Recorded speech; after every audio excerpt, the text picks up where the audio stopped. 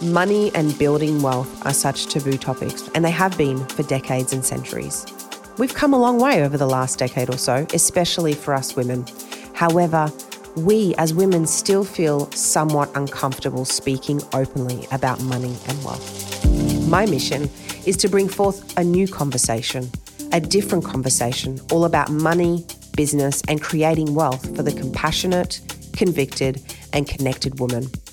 This podcast was created so that you have the space and the place to begin to unravel everything you believe to be true or not true about building legacy wealth through investments and business.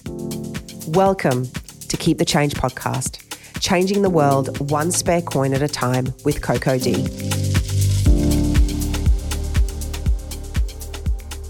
Good morning, wherever you are in the world. From Bali, Indonesia, I'm stoked to be back for another episode of Keep the Change with Coco D, building wealth intuitively. I wanted to dive into my origin story today with you. It is something that I'm asked a lot about, and I know that you are all intrigued because why not? How did I get into property? Because let's face it, that is the first thing that I did for investing. It's the first investment I made. It was back in May 2006. I still remember it like it was yesterday. Let's rewind before we get into May 2006. I actually grew up in a household that did not believe in investing, that did not believe in debt. Well, firstly, what a bit of a crazy thought now that I think about. And just to go on a tangent slightly, because, I am the queen of tangents. Voids are created in our childhood. And for me, the void that was created was obviously financial stability. And whilst we did have some sort of financial stability as far as I knew, there were a lot of things that I felt that I couldn't have due to money. And what's really interesting and what I've learned through this journey, through this path of wealth creation, is that whatever happens in your childhood or what doesn't happen creates a void for you. So let me give you an example. If you are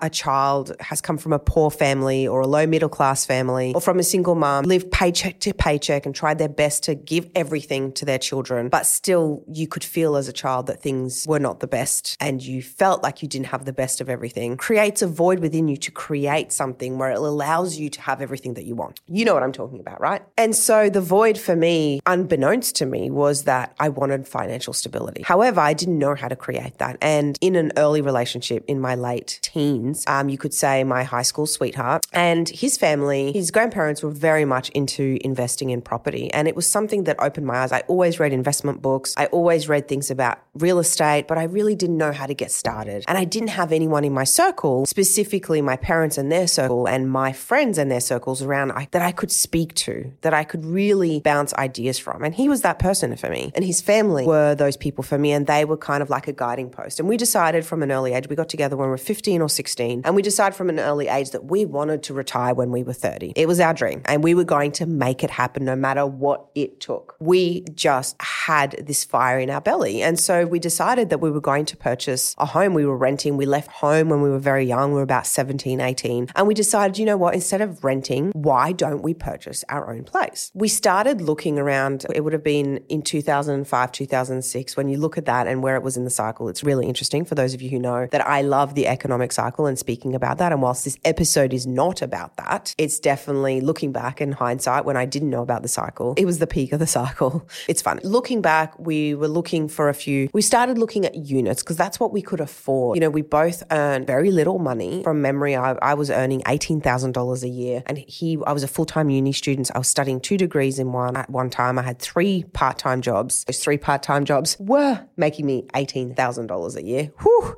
Look out. And from memory, he was making maybe $22,000 a year. So it was really, really small money, even as a combined income. But we did everything that we could to save what we could. We purchased, I remember we made an offer actually on a unit that we lived in the same complex. And it was something like $140,000 or $160,000. I don't remember exactly. And I remember both of us looking at the sales contract and be like, oh my God, what is this? And we were so scared. We had no one, like our parents had never purchased. Actually, that's a lie. My parents had purchased a house, but they didn't know what they were doing. He came from a single mom. She was so supportive. She's amazing. But again, we didn't have anyone that we could turn to, ask the questions like, are we signing the right things? What conditions should we be asking for? We just kind of flew to. And so we purchased a unit in May 2006. Actually, the first unit that we put an offer on didn't go through. Again, everything happens for a reason. Everything works out. And we purchased a unit in May 2006 for $193,000 or $196,000. And back then it was a lot of money for us. We weren't sure what we were doing, but we were like, it feels right. It was 1 bedroom on the south side of Brisbane, and it was quite big. It was about 60 square meters for a 1 bedroom, which is pretty big. It had a decent sized kitchen. I remember all the walls. The kitchen was yellow. The lounge room was pink. The bedroom was baby blue.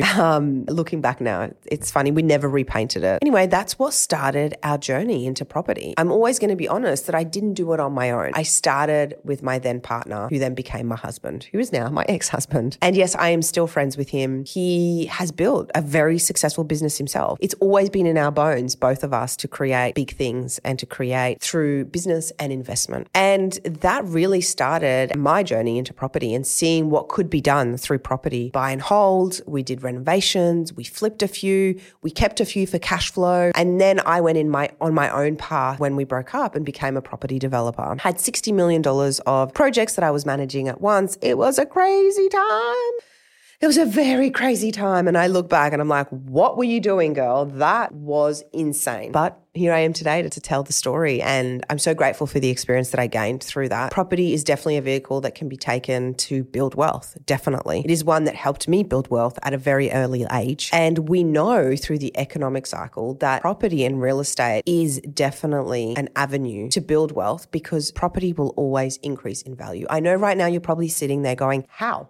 How the hell can this continue to increase? I remember when it was 200,000 or 1.2 million. It doesn't make sense. But the truth of the matter is that rent is what people find so lucrative about property. And the majority owners of land in the world are big corporations like churches, like the military. They are the biggest owners of land. So they will never allow land to diminish in value. Yes, we have our cycles and yes, land can go up and slightly down. But overall, when you look at the trend, prices are constantly going up. So even if they rise by 30 or 40% and come down by 10%, they're still up by 20 to 30%. Do you understand? It's really important to understand how this works and why land will always continue to rise. Now, right now for me, I am not in the property game. I have decided to take some time off. I need to focus on my businesses. For me, being able to sit back and watch the cycle play out in terms of real estate, it feels good for me, but it doesn't mean that it has to be your story and your version of the truth. In saying that, I do own property, obviously, because I am building a childcare at the moment, and that requires me to own land to be able to build the childcare on. However, that is business related, and whilst it is part of my portfolio, in terms of my real estate portfolio, I've gone from owning 15 properties, managing $60 million worth of property development, to now owning just a small piece of land to build a childcare. So that's my journey with property. That's how I got into property. I've seen it all. I've been through pretty much a full cycle with real estate, about 15 years in real estate. So I was at the end of one cycle and then came through, I'd say 10 to 12 years in one cycle. Remember, a real estate cycle is 18.6 years. If you're not sure what I'm talking about, please refer to Phil Anderson's book. Here it is. Go and have a look at it. Go and read it. Go and follow him. He is a legend. I have been following his work for over 10 years and I absolutely adore the man and his genius and his team. Property is definitely a vehicle and a path to wealth creation. However, there are many other paths to wealth creation. And if you feel like you can't get into the property market, that's okay. There are other ways and other avenues to build wealth. Stay tuned so that I can share more with you around the ways to build wealth. But just know that you do not have to do it the way that everyone else is doing it. There are definitely other ways. Until next time,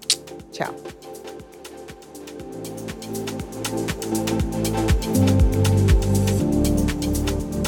Thank you so very much for listening to this episode and for coming along for the ride that is wealth building. It's a wild one. Now, for all the information we spoke about, please refer to the show notes. Remember to leave a review if you feel called to, and if you want to soak up more and lick my brain about business and legacy wealth, subscribe to my YouTube channel. Come and join me on Instagram and Facebook. You can find me under Coco D, D-double-E. See you soon.